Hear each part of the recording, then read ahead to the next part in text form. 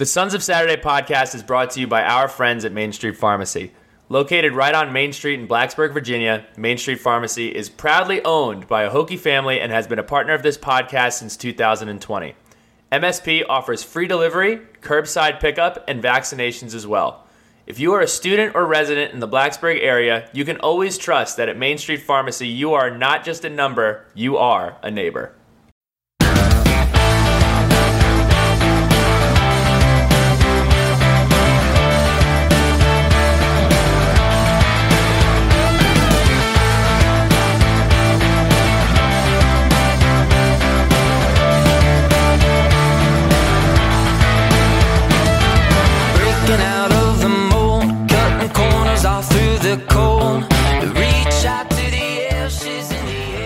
All right, everybody, Tuesday, August 8th, it is 8:30. We are 17 days and some change away from college football kicking off, but we're going to take a couple minutes to catch up because Pat and I are on a podcast for the first time, just us two, and it seems like a while. Pat, catch me up on what you got going on. Helped Bryce move a dresser this evening down in Quail Hollow, the site of the 2024 Wells Fargo Championships in May. Put that on your calendar right now, Hokie Nation. That was exciting. You know, on my way back here, I picked up one of these. Okay, this is a Jersey Mike's number, I think 26, chicken bacon ranch. I say there's nothing better than this combo, chicken bacon ranch. Unless you can find me a better trio, Billy Ray, like Ray Allen, Dwayne Wade, and LeBron. Chris Bosh, Ray Allen, and LeBron. It's the second it is time a fantastic combo, and it's not just a fantastic combo on a sandwich. It's a fantastic combo on a pizza, which we did have over at Selwyn's Pub the other day, which was great. I'm ready to get the nod. Might be stealing a shtick here, if you know what I'm talking about, but I'm ready to get the nod. When can we get a little Jersey Mike's love on this pod? You know, I think that needs to happen. The Jersey connection, the understanding of what a good sandwich is supposed to look like, what it's supposed to taste like, what it's supposed to be. I think that needs to happen. I think that's a great idea. Yeah, we're gonna dive. Go ahead. I got to tell you guys, this summer is turning into the Jersey Mike's summer, or at least August is turning into the Jersey Mike's month. I've had it like 5 or 6 times already in August. No, that's a lie. I think I had it like twice at the end of July, like Friday, Saturday, like that last July weekend. We had it on the boat 2 Saturdays in a row, and here I am with it again. But speaking of Jersey, that was like a nice Mark Packer transition. Speaking of Jersey, the Rutgers game, we're fired up. Got over 300 Hokies joining us in Piscataway on September 16th. And so many folks want to come up. So we said, hey, why don't we open this thing back up? Why don't we put in another order of tickets? And why don't we figure out this whole tailgate parking situation? So Silver Lot's going to be the place. We're going to buy some parking passes in bulk. We're going to sell the parking passes while supplies last. And that's how we're going to do it. So excited about that. We're only going to hold this second round of ticket ordering open for probably 48 hours. So get on it while you can. It's on Twitter. It's on Instagram right now. Check out the link or shoot us a DM if you're looking for the form. But we will be closing this up very soon because we got some tickets to order. We got some T-shirts to order. And we got a tailgate to plan. Billy, how are you? I'm good, man. I'm good. Hanging out in Arlington right now. Crazy storm rose through yesterday. Hope everybody's okay. This is two times in Arlington, 2 crazy storms, but just counting down to football, man. I can't wait. Feels like, I stepped outside today. There was a nice breeze. I took a sniff. I said, smells like football. It's starting to smell like football outside. So super excited to talk about that. And we'll get into why we're talking about football specifically a little bit later. But why don't we ring in this podcast with some Hokie haikus here? We got three submissions. We're back into midseason form here. Things are rolling. Drew Bedell.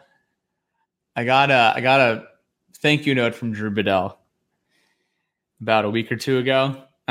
Drew and his lovely wife, Jenna, got married in Chicago in May. And on his thank you note, he was like, dude, I've been listening to the pod and I wanted to submit a Hokie haiku for you guys to read because, dog days of summer. So I said, that sounds like a great idea. So here we go. Love golf and beach days, but the football countdown's on. Bring back the Hokies. Grady Baker, you got some competition with your German club brother, Drew Bedell. And then we got a few from Pennsylvania Hokie. I don't know if that's a, Penn State and Kentucky house divided there. I'm not sure what Pennsylvania is, but I'm fired up about that. He says, or she, Saudi State Knowles now. Feldarius Payne is him. Bourbon Street secret.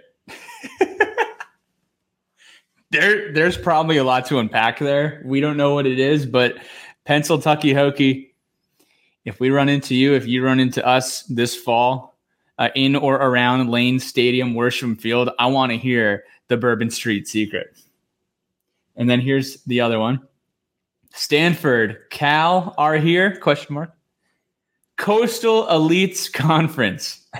With an emoji. He's got the sunglasses emoji. No more legacies. Sad face. This was a first-time caller. Very well done. Pennsylvania Hokie has increased his participation in Letters from the Lunch Pail and now Hokie Haiku. So Pennsylvania Hokie, keep doing what you're doing, man. We are, or woman. Again, we don't know. Keep it up. And then one more from Travis Dye. He's back. Realignment is here. Realignment's here. What's the ACC future? Where does Tech end up? 2 questions I don't have the answer to, but something that everybody's thinking about. So great job on the haikus this week, Hoax. So, Bill, we've had a fun week. Every single morning / afternoon / night, Billy Ray's tweeting up a storm. Pete Morris was Tweety Petey. Billy Ray at Billy Schmerda. We are lobbying to change his Twitter name. If you have any ideas, the Letters from the Lunch Pail, it is free. Okay. Feel free to submit whatever you want in there. But every day he's putting out a new poll. Hey, who do you want to watch Hokies? Who do you want from Tech to take the last shot? Who do you want calling the Tech game for a year? Who's granting the rights for the naming rights of Lane Stadium? If we're naming the ACC a new thing, what are we naming it? What sports moment do you wish you could experience again for the first time? So we're going to run through these real quick. We're going to give our answers. Billy, I'm going to let you kick things off with the clock winding down tweet. I know it was a hypothetical. Hey, Seth Allen, Ace Custis, Del Curry, or J-Rob. Mm-hmm. Who do you want taking that last shot? Yeah, I'll open this up to any sport, and I don't think it's any of the 3 other people that you mentioned's fault that they weren't in a position to do this as often. But I'm willing to say Seth Allen has been the most clutch performer in Tech history. I don't know who's better.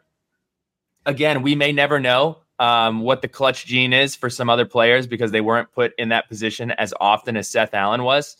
And I always talk about it when I talk about Seth Allen. A lot of people were like, he's splitting time with J-Rob. He came in and he really elevated this entire program once he came in from Maryland and hit shot after shot after shot. So I would put Seth Allen's late game heroics against anybody in Virginia Tech's history. So that's my answer. I'm with that. I mean, all you have to do is really just watch the highlights. And we know Hunter Couture put on a clinic against Duke. We know Malcolm Delaney was constantly just getting to the line and scoring 20 points every single game. Eric Green, the same thing. But I think when you talk about clutch moments from a clutch player that, got us to be in a position to make the tournament, Seth Allen, and it was so fun to watch. That one Clemson 3-pointer that he had was incredible. But, it's good to have a guy like Seth Allen wearing the orange and maroon. All right, here's the next one.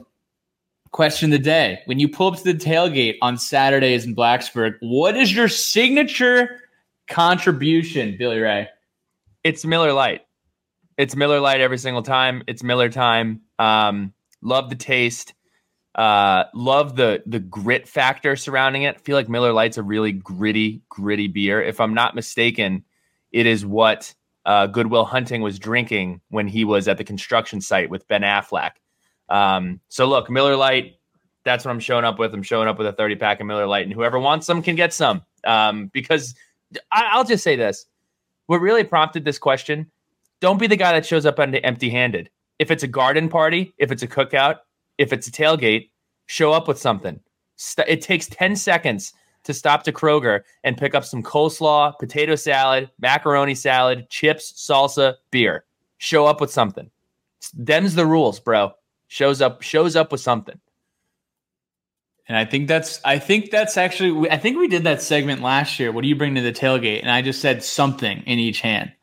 I'm not known for anything signature, and we'll leave it at that. Okay. What's one sports moment from Virginia Tech that you wish you could experience again for the first time? You go first. It's without a doubt the Ohio State game, the pick six. It's either Marshawn Williams' touchdown early in the game or the pick six by Donovan Riley, without a doubt. That was magic. There's a lot of items that could be on this list, but I think anyone who was at that game will definitely agree that at least it's in their personal top 3 or top 5.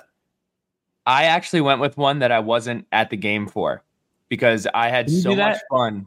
I can. It says, what sporting moment do you wish you could experience for the first time? You could experience through a television. You could experience through a radio. You could experience however you want. And I actually was going to say something really nice and say how I had such a great time with you in Breckenridge over the course of the ACC championship for basketball, hanging out, having a great time. That 3 days, specifically, I know you're laughing because you just put yourself in a pretzel here. I had so much fun watching that, knowing, number one, we achieved something that I never, ever thought would happen. I don't think any Hokie ever thought that we would win the ACC championship in basketball. Seeing orange confetti falling from the rafters, and the fact that we knew that if we attended it, I usually don't think that it has anything to do with it, but if we attended it, if we flew to Brooklyn for the day, might have not happened just because that's how stuff like that works. That was euphoric, absolute euphoria that year. It was close with the 6 overtime win, but the combination of being in Breckenridge, all the friends that we made, there were like 30 Hokies in this bar in Breckenridge. It was unbelievable. So that was my pick. Yeah, that was special. The screen grab of Hunter Couture. I don't know who's hugging him, but he's got this massive, just wide open mouth, grinning like crazy as it cuts to Sports Center with confetti falling. I think one of the reasons I love talking about the Ohio State game so much is also because there were a couple guys in my group who were, this was my sophomore year. This was, probably first or second road game for some of the guys in my group who had not grown up around Virginia Tech. And for them to be able to experience a piece and a taste of that euphoria of winning a big time football game that, so many lifelong Hokies had experienced over the past decade and a half. That was really cool. And be able to share that with some of my new friends that I had met in the dorm or met at, Hokie camp or in class or, maybe even out and about. So that was pretty cool. All right, what's next here? Let's do granting rights for Lane Stadium. Okay. So this comes from Georgia Tech, who renamed their stadium Hyundai Field or Hyundai Stadium or something. Hyundai is proudly representing Georgia Tech. I wonder if they're going to replace the Rambling Wreck with a Hyundai. I don't think they're going to do that, but it would be pretty funny if they did. $70 million over 20 years they are making off of this deal. So I said, look, they made $70 million off of Hyundai. Why don't we just give everything a name? And why don't we do Lane Stadium presented by Amazon at Worsham Field, brought to you by Boeing. You lean into two different companies, you cash two different checks, and we're doing when Whit Babcock gets up there at the press conference, he has the two money guns. He's shooting the money guns. I think it would be tremendous. Yeah, I was thinking more local, Substation Stadium. I think that just sounds a lot better, Billy Ray. So okay. That is my submission. Substation Sandwich Stadium. Before we get into football, I do want to shout out our friends over at the Hokie Way who are doing a tremendous, tremendous job. As Coach Pry alluded to in his comments today during Media Day, NIL is crucially important, and making a difference in Southwest Virginia is also crucially important. The Hokie Way is counting down to kickoff of the 2023 football season with a challenge for Hokie Nation. You are being challenged. We are challenging you. You up for the challenge? We'll find out. Generous donors have pledged to match up to $250,000 in donations received until kickoff against ODU on September 2nd. If you support the Hokies on the field, support Virginia Tech student athletes in creating long-lasting impact for our charitable partners and local communities. So, before it's too late, go to thehokieway.org/donate or visit the donation page on Sons of Saturday's site. You can go to sonsofsaturday.com, and on the right-hand side, you can make a donation to the Hokie Way. Shout out to our guy Hayden for figuring that out, getting that embedded. We are so excited about everything the Hokie Way is doing. We are so excited for your opportunity to make a difference for Virginia Tech moving forward. Now, everybody is talking about conference realignment. And I understand that our job is to talk about everything that pertains to Virginia Tech and everything that affects Virginia Tech. I also understand we're 17 days away from football starting. There's a Johnny Manziel documentary that came out today. Hard Knocks is coming out tonight. And the entire nation, my entire Twitter timeline is being dominated by this money-hungry, plug your kids' ears bullshit all day long. I went ahead and I went on the Google trend search machine on Google. You can basically see what's being talked about, what's trending across this great nation, across the world, and what people are talking about. Conference realignment is trending 5 times more than fall camp, 7 times more than the college football playoff, and 16 times more than college football kickoff. I could go ahead and talk about the actual issues surrounding conference realignment, like that this is terrible for student athletes, mental health, their ability to take classes, focus on education, which it is. I could go ahead and talk about how this is destroying regionality, destroying rivalries, and some of the things that makes this sports amazing. You look at Bedlam, Oklahoma versus Oklahoma State. You look at the Civil War, Oregon State versus Oregon. You look at the Chancellor's Spurs Cup, Texas versus Texas Tech. Crabtree breaks free and touchdown Texas Tech. That's all gone. It's going away. I could also talk about the fact that fun programs will likely never compete at the level that they have in the past. You look at Oregon State, you look at Stanford, you look at if this infects the ACC, what does that mean for Duke? What does that mean for Boston College?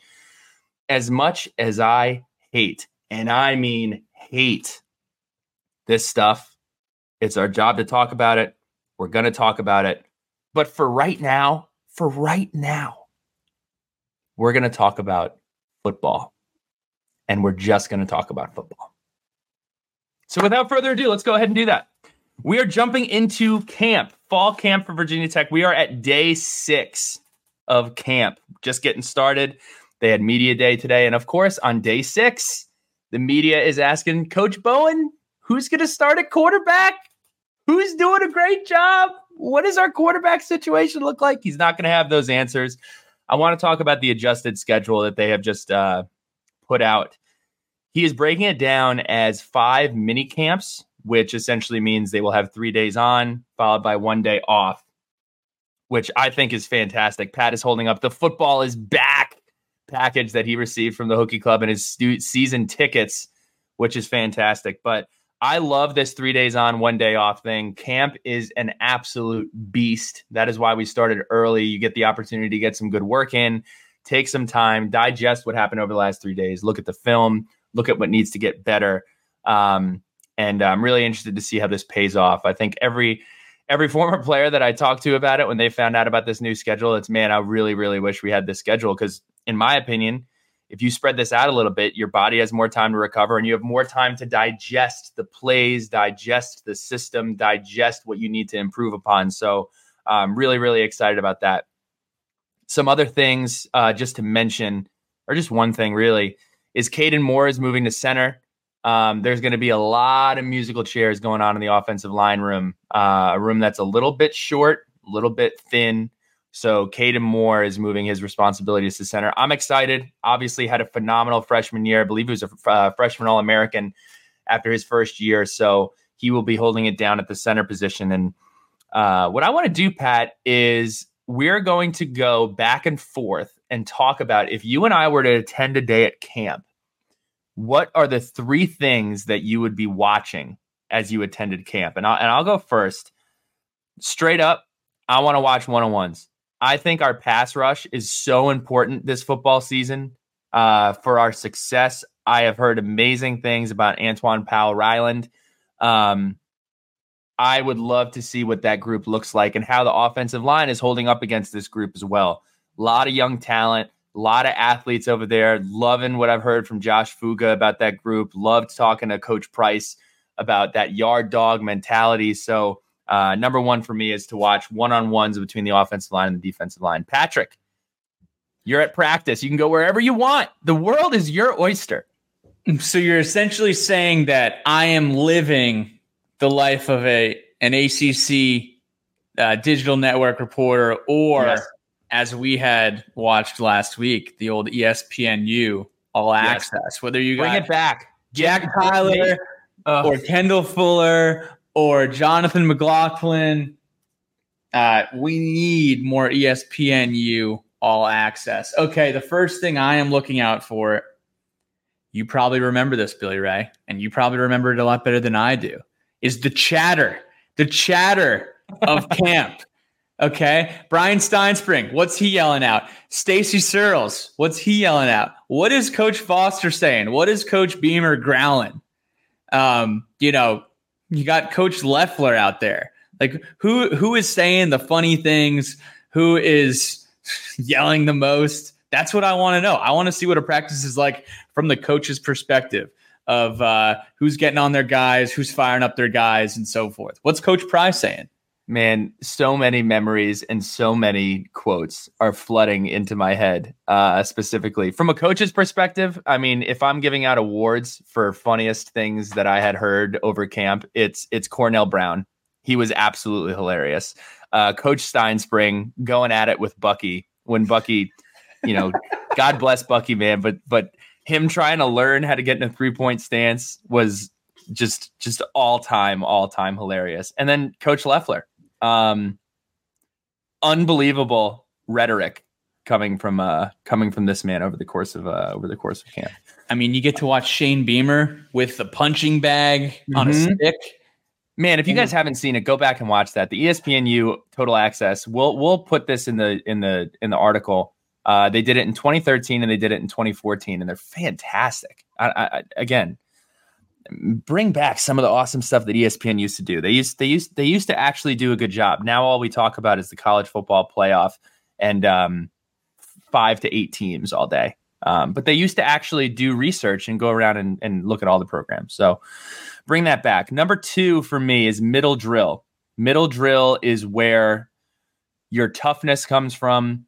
It is where you find out what the front 7 on defense looks like. It's where you find out which backs have great vision. It's where you find out who's a tough guy and who's not. And middle drill is, for those of you who don't know, you essentially get the linebackers, you get the offensive line, the defensive line, quarterback and running backs, and the tight ends. You're running the ball every single time, and it's good versus good, and it's 2 versus 2s. And it's just a really gritty session, for lack of better terms. If you're wanting to experience football at a high level and probably see one of the more competitive periods of practice, it's middle drill. So I would love to go watch some middle drill. What do you got for number 2, Pat? I think for number 2, it's really just identifying on the defense who is going to be who are going to be some of the biggest difference makers in the front seven. And when I say that, the guy who I'm really looking to see is Kelly Lawson. He had the pick 6 last year. He's long, he's big, he's super athletic. He can move laterally. But I think Kelly Lawson is just a guy that I'm most excited about on our defense right now. I think a lot of people would be saying similar things. But seeing just development of who's going to emerge as the Mike linebacker. There's a lot of talented guys in that room. But yeah, I think it would be just overall the presence of Kelly Lawson. Yeah, the way that he's talked about in his athletic ceiling, I hate to put this on him. I hate to put this on anybody. It just reminds me a lot of Tremaine Edmonds. His athleticism that he brings to the linebacker position is abnormal. And I remember the first time that I really, really saw that was at the Liberty game where I had the opportunity to sit where I usually don't sit. I sat in the end zone and I just watched him the entire game and how quickly he covers ground, how good his football instincts are. I think he's going to be a special player at Virginia Tech. Number 3 is it goes along with your chatter comment, Pat, is who's the leader? Who's pushing everybody? Who's talking smack? Who's holding everybody accountable? At the end of the day, you have a limited amount of position coaches that can only see so much. They can only coach so much. They can only be on top of guys as much. And I'm wondering, who is the Dax Hollifield of this team? Who is the vocal leader that everybody is looking to when stuff gets difficult? So that is my third one. Yeah, I would say for me, number 3 is just newcomers, which is, not necessarily a stretch at all, considering most of this team is newcomers. But even just like if I was a fly on the wall in camp in 2022, and if I'm a fly on the wall in camp in 2023, what would I notice the most? I would probably notice speed, size, and strength. Being completely different. This team is more athletic than last year. This team is deeper than last year. There's a lot more guys at the skill positions. The running back room and the wide receiver room, it looks great. Both of them comparably to last year. Whether it's newcomers coming in like Bashal Tootin in the running backs room, or even the guys we're getting in the wide receiver room. Jalen Lane, we know he's a stud. Daquan Felton's going to be great. Ollie Jennings is going to be great. And the defense is going to be pretty good, and everyone's fired up about APR is what they're calling him, Powell Rowland.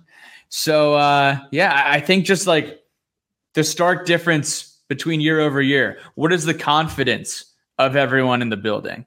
Last year, I'm sure it was, hey, I don't know if we're going to win that many football games. And I want to know, okay, what kind of trend are we looking at right now? I'm sure the general feeling, the general vibe is a lot different from last year than it is this year.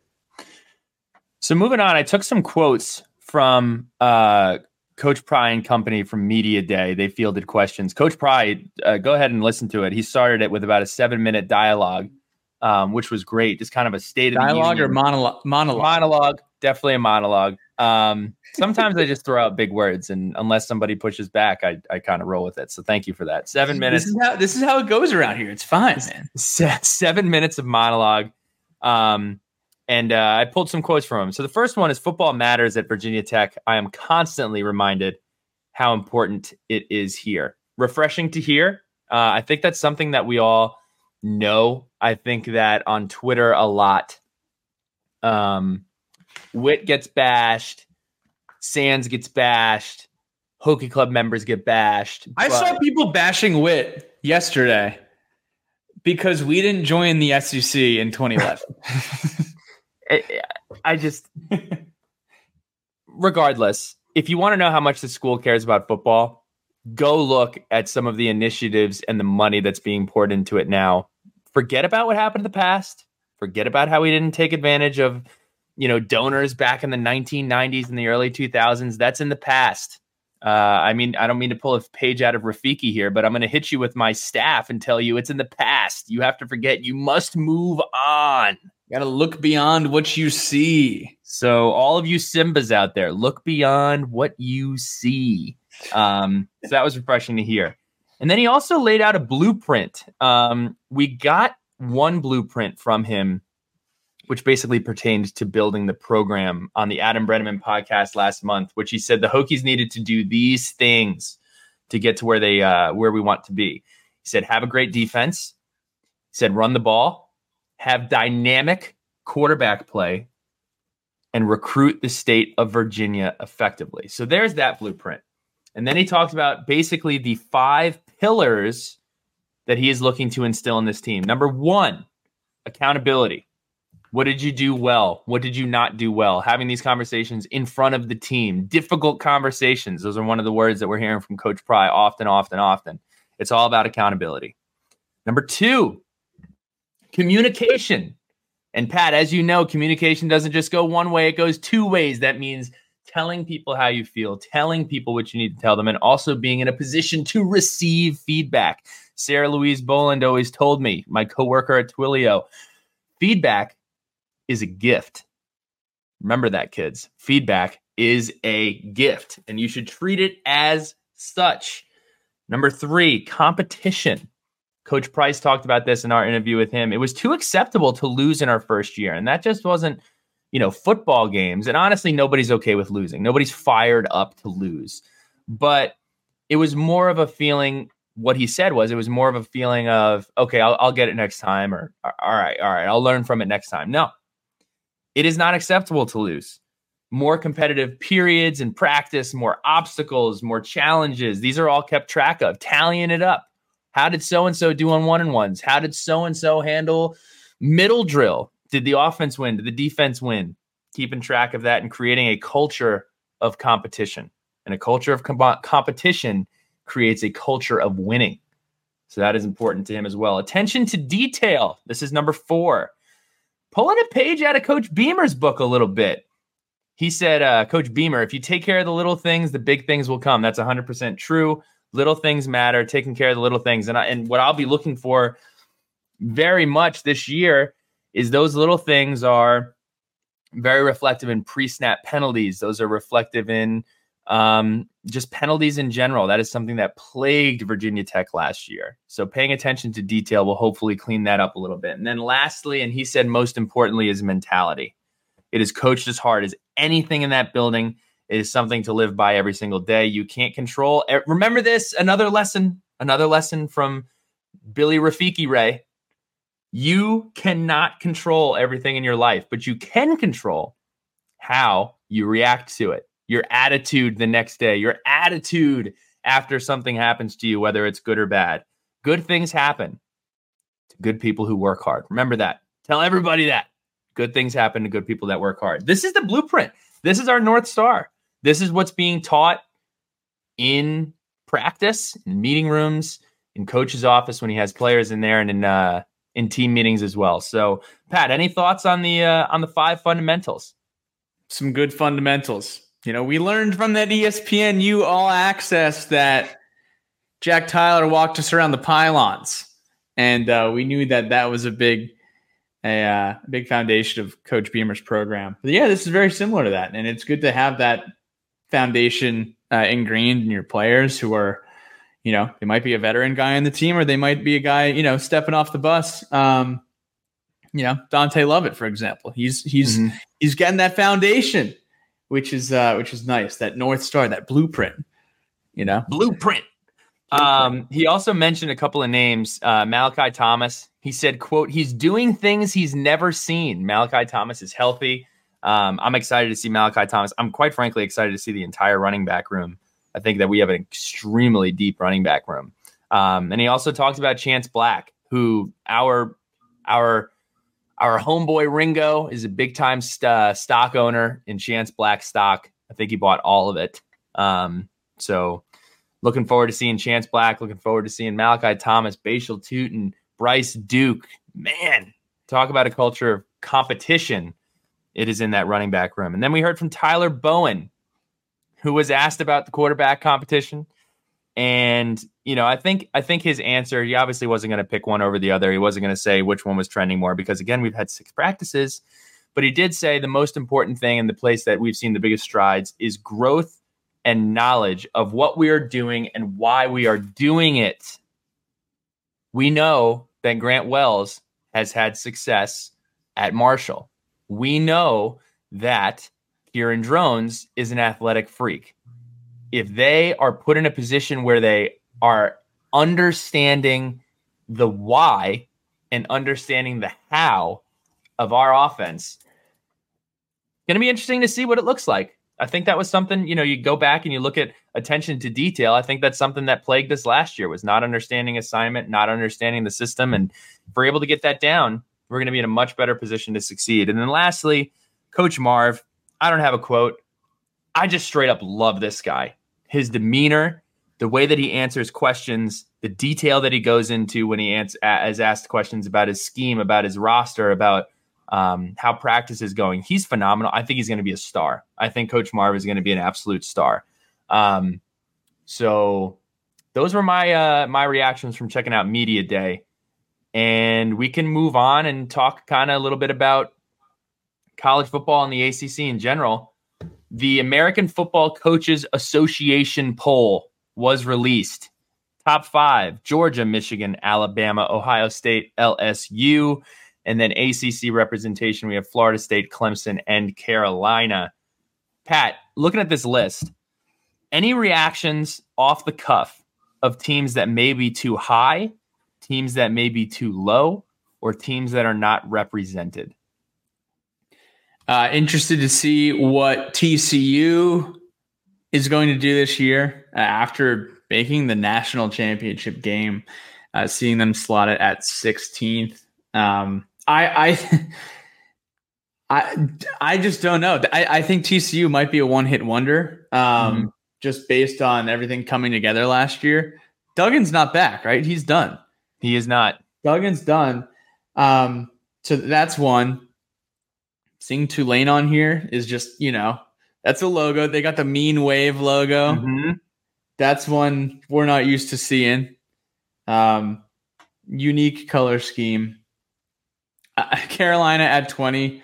I do think Carolina will finish ranked in the top 20 or the top 25. They have too much talent at the most important position on the field. Texas A&M at 25. Who knows? Just intriguing. Super intriguing. I know what you're gonna say. I don't want to steal any of your thunder. And no, say it. I'm not gonna go into the. I am interested. I'll say it. I guess Tennessee. I'm interested to see how they do with the new quarterback. I'm interested to see how they do with a really, really tough schedule. I am a Josh Heupel truther.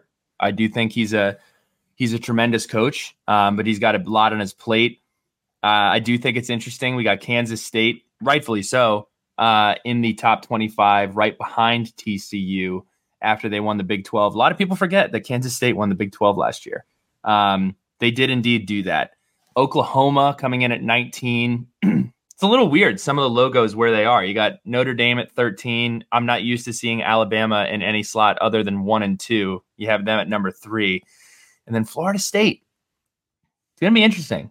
Is there a team that's talked about more than Florida State right now without a whole lot of past success recently? A lot of hype surrounding Florida State. It's going to be interesting to see how that pans out. People are talking a lot about Penn State too. This top 25 poll, there's just a lot of former Big 12 teams here taking up the back half too. Mm-hmm. I mean, you got A&M, you got Texas Tech, you got Oklahoma, you got Kansas State, and you got Texas, all from 12 to 25. And then can't forget about TCU, who, is TCU Mountain West prior to the Big 12?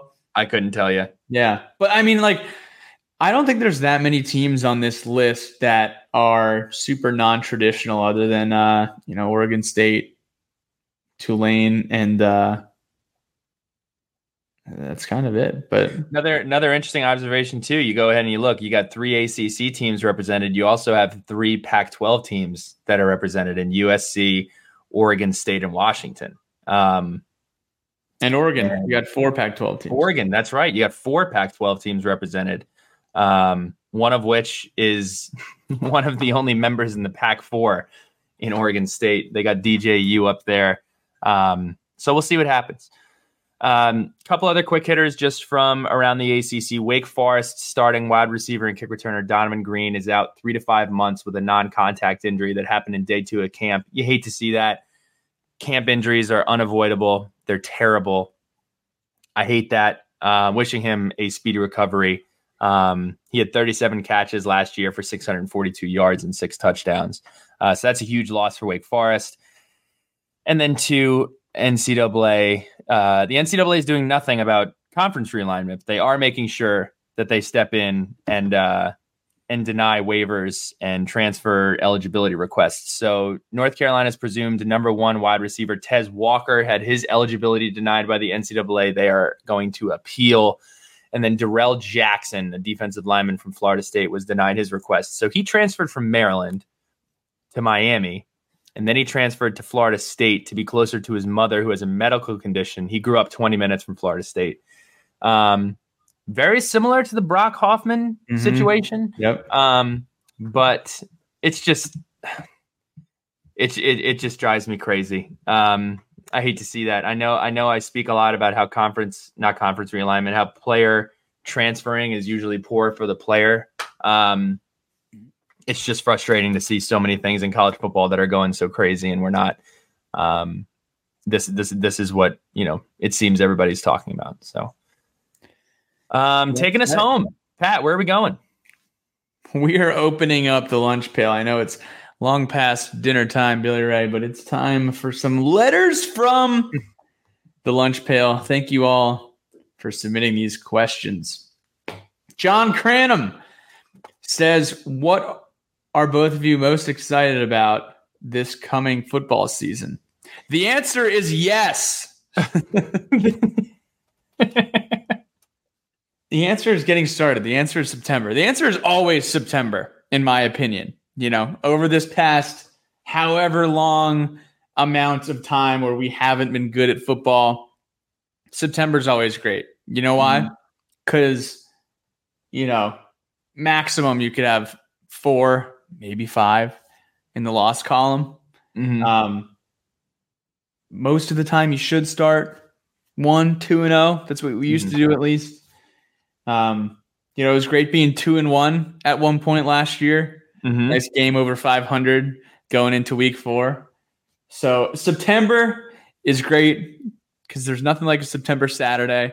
You're still fired up. You still haven't been let down too much. So I'm most excited for September and just getting back in Lane Stadium, man.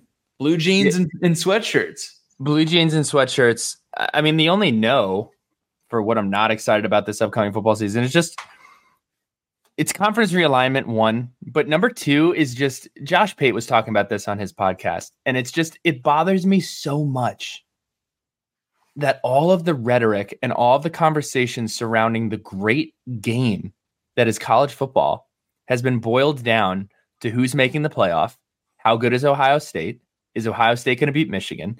There are so many awesome teams, awesome traditions, and awesome things to talk about. And it just bothers me that every single week, regardless of the situation, we talk about 8 to 10 teams. I don't know how that's fixed. This never happened during the BCS. This is my longstanding argument that, the college football playoff has really damaged the sport. And it's not really only because of the playoff. It's how the media has covered it. It's that the media has put such an emphasis on, well, nothing else matters unless you make the playoff. I think the expanded playoff will help that a little bit, but I would say that's what really bothers me. I really, we're going to do the best job that we can to talk about, Virginia Tech specifically, obviously, with some of the other awesome stuff that goes on in college football. Number 2, the Rutgers game, we're also pretty excited about. That is true. That is true. Do you want to take this next one? I know this was a big monkey wrench in your afternoon. Yeah. Letters from the lunch pail. It's like life advice, Uh-huh. We're having a little bit of fun with it. Today, Bryce and I went to pick up a dresser from the Quail Hollow area and had a little bit of concern because it was from like Unit 315. You think Unit 315? Am I going to have to bring this dresser down, 2 flights of stairs from the 3rd floor? So the question is, this is the debate question from Bryce. When buying something off FB Marketplace, is the buyer or the seller required to get the item out of the house? Are you asking me? I'm asking you. So I think there's a little nuance to this question. Number one, love Facebook Marketplace. It is a fantastic place to get furniture. Do not get a bed from there. Do not get a couch from there. That is disgusting. That is how you get bed bugs. That is how you get nastiness, in my opinion. So don't do that. Definitely don't get a bed off of Facebook Marketplace. Please don't do that. But I think if it's on 3 flights of stairs, if you don't mention it, first rule is you have to say, this is on the 3rd floor. There is no elevator. You're coming to get it. If you don't mention it, you at least have to offer help.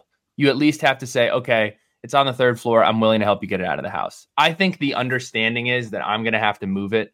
But if I'm asking somebody to get it off the 3rd floor, I'm helping them move it out. Period. End of story.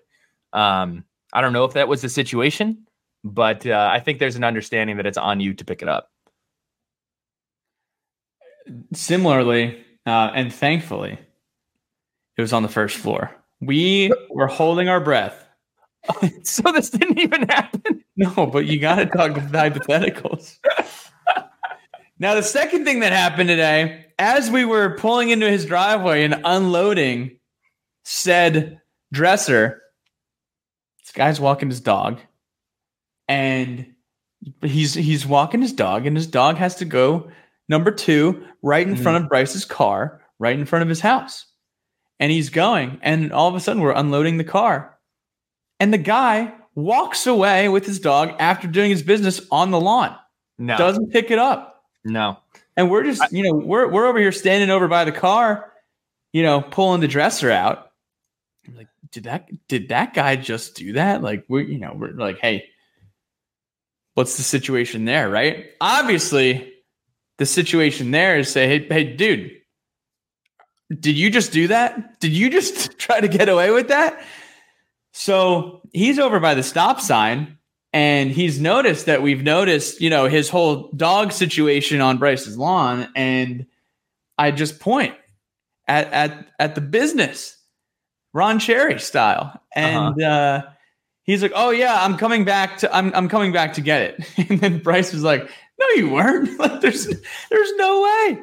There's no way. But you got to say something, obviously. And what happened? So he came back and picked it up, 20 minutes later.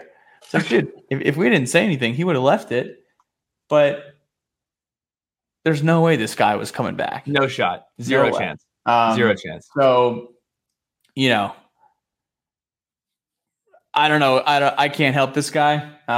Neither can you, Billy. But just another thing that happened today. No, don't be that guy. That is a look. It's very easy not to be a jerk. And leaving doggy dookie on the front lawn is just it's unacceptable. He's respect. Pat, I'll just say it. If you can't handle the responsibility of a dog, don't get a dog. Very simple. Picking up poop, taking him out, handling your business. If you can't handle it, don't get a dog. Moving on. Cole Massey. Over under 5.5 wins this year.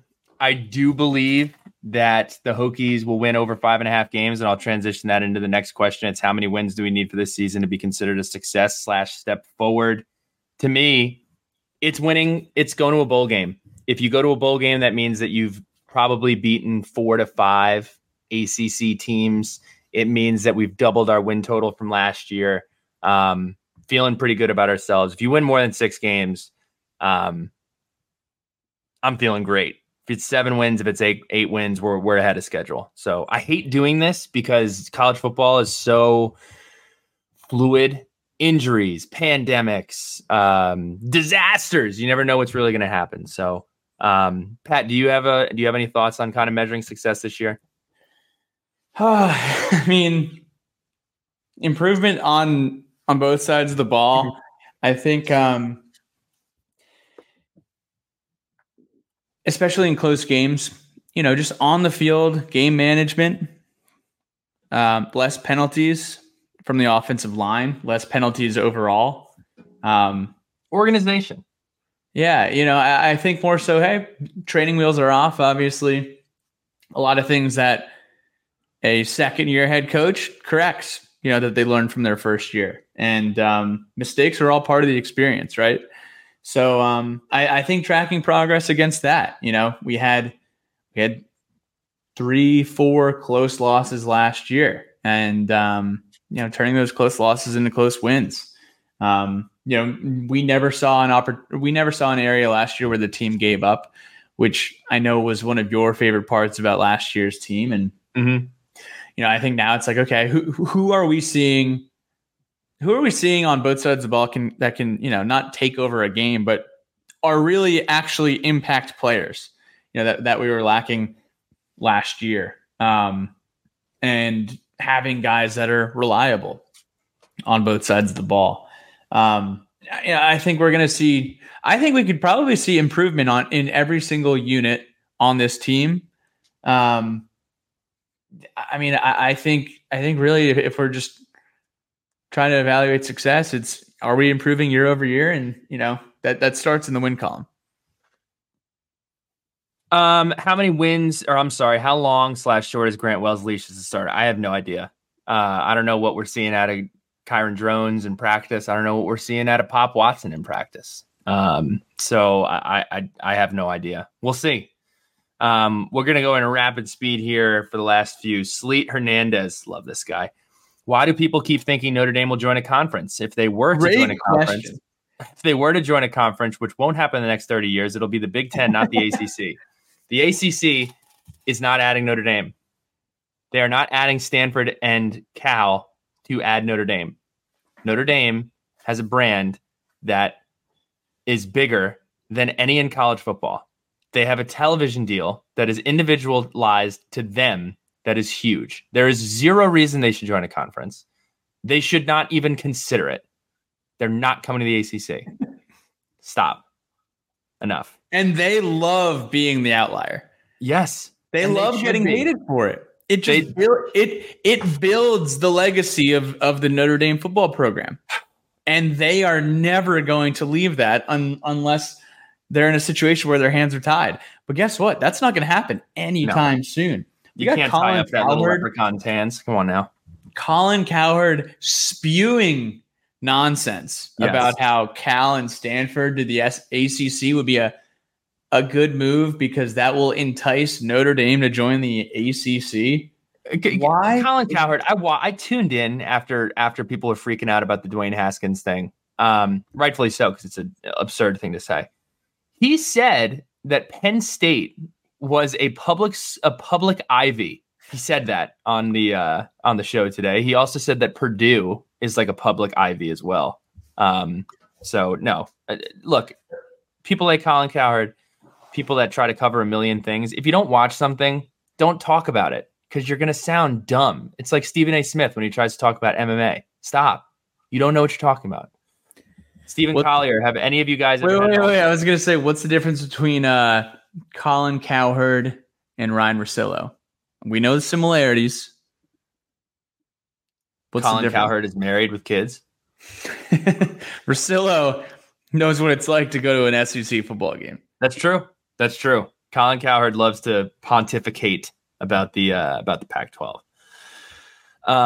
Stephen Collier, have you guys ever had an altercation with any visiting fan, or what's the worst thing a visitor has said to you or said about Virginia Tech? Question of the day. I have actually had more negative confrontations with Virginia Tech fans about myself. 99% of it comes on Twitter. About 1% of it comes in person, and big respect to people who back it up in person. Most people do not. But that's what happens when you have an opinion and they put it out there. So, yeah, I haven't really had any negative interactions with fans. I loved Notre Dame. Everybody was, I guess Notre Dame's like the outlier because they were super nice. But I haven't really had a negative interaction with fans of opposing teams. UVA a little bit here and there, like they'll try to like trash talk, but they're just that's so, a short conversation. Yeah, like so just lame and everything. It's just like a joke. West Virginia going up there 2 years ago, they were great. Really, really great. My most miserable experience was Ohio State. I think a lot of people would say the same. Got into a verbal altercation with a Bowling Green alum who was cheering for the Buckeyes, and he was wearing a Maurice Claret jersey, and he kept calling me Marcus Vick because I had a Tyrod Taylor jersey on. Jokes on him. That was not a Marcus Vick jersey. And we've referred to him as Bowling Green guy for the past 9 years. Look, I would be upset if I was from Ohio too. I would be upset. No offense to any Ohio people out there, but not my favorite state. Maybe I don't get it. You guys call lakes beaches. They're not. They're lakes. Great question, Steven. I would love, we should put this out on Twitter later this week. Hey, share an experience where you had a bad interaction with fans. Miami fans, horrible. That's true. 2017, awful experience with Miami fans down there. Last question from Hokie Bird fan page. Which Virginia Tech are you looking forward to the most? Which one are you looking forward to the least? The one I'm looking forward to the most is the next one. Dude, that's what I was going to say. Taking a page out of Tom Brady's book. Which ring was your favorite? The next one. I can't wait for college. I can't wait for college football. I can't wait for Virginia Tech football. I can't wait for us to play ODU. I can't wait for us to play every team on our schedule. The one that I am least looking forward to is pretty obvious. It's playing Marshall at Marshall. It's a nightmare game. For those of you who this is what bothers me. If Tech loses this game, the reaction from fans is going to be, we suck because Marshall sucks. Now, I'm here to tell you, Marshall is way better than most listeners probably think that they are. They have a phenomenal defense. They have 4 first-team all-conference preseason picks. Again, the game is in Huntington. So I think that's going to be a tough game. Not saying we're going to lose. It's a lose-lose situation. You lose the game, it's because we suck. We win the game, it's because Marshall sucks, and we should be Marshall. So is there a game that you're looking forward to less than that one? No, which is why I don't think our schedule sucks that much. Like we have just every single team on our schedule is just kind of just above average or below average or average. And then there's Florida State. Yeah, that's you know. Yeah. There's no world beaters and there's no one that's absolutely dreadful. I think Virginia is probably the worst team on our calendar this year. Really looking Virginia might win 2 games this year. Yeah. That might happen. Yeah, they're gonna have a tough time. Gonna have to steal the next one, and then at Boston College. Can't say I'm looking forward to that one at all. Okay. Really, just could not be more down on Boston College. I know your guy Christian Mahogany is up there. I know you love Jeff Hafley.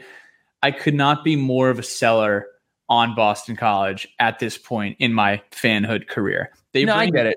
They bring 0 to the table. You know, I get it. You said don't show up to the tailgate empty-handed. Guess what Boston College is doing? They're showing up late and asking you, "Hey man, no. Hey man, can I have one of your beers?" Dude, stop being a bottom feeder of this conference. It does suck because Boston is such a great city, and when you play them in past October or like past mid-October, it's just a bummer. There's no baseball. Okay, here's a question. Did Tom Brady and the escalation of the Red Sox destroy Boston College football? No. Okay. The Red Sox think about it. The Red Sox won the World Series. Boston College was a competitive team in the Big East. They were a competitive team in the early ACC years. You know, they went to back-to-back ACC titles in 07 and 08. And the Red Sox won their first World Series in 2003, and the Patriots won 2004. 2004, Mr. Red Sox fan. Okay, I mixed it up with the Patriots, who won their first Super Bowl. Did they win their first Super Bowl in 01 or 03? I think it was 01, because it was the year, or the 01 season in 2002, because I think it was the year after 9/11. I'm going to have to fact check that. So I guess like what I'm trying to say is that Boston became the championship city. All these teams were just playing really good ball professionally and in the postseason. And Boston College was too. And then they just drove their Ferrari right off a cliff. And no one heard from Boston College really ever again. I think it has to do more with the fact that it's in Boston and most talented college football players don't want to go to Boston. And they didn't find another Matt Ryan. And Matt Ryans don't grow on trees. So I think that had to do with it. Still got to the ACC title game with Dominique Davis. So that is true. ECU transfer. That's a podcast. I'm going to week 0. Fun fact. That's the game I'm looking forward to. What game is on week 0? Notre Dame Navy, dude. That's right. You are going to Dublin. That's going to be a ton of fun. A lot of content. Throw some content up from that. A lot of content coming. Fan Day is this Sunday. Go out and check it out. Triumph NIL members, you get early access. So if you're a member of the Triumph platform, you get early access to Fan Day. Go out, say hello to the players, say hello to the coaches. But that does it for us. Pat, you have a great rest of your week. I'm going to have the great rest of my week. Everybody here listening and watching on YouTube. And if you're watching on YouTube, hit the subscribe button, please. It does help us out. You have a great week too. And we'll talk to you soon. Reach out to you and say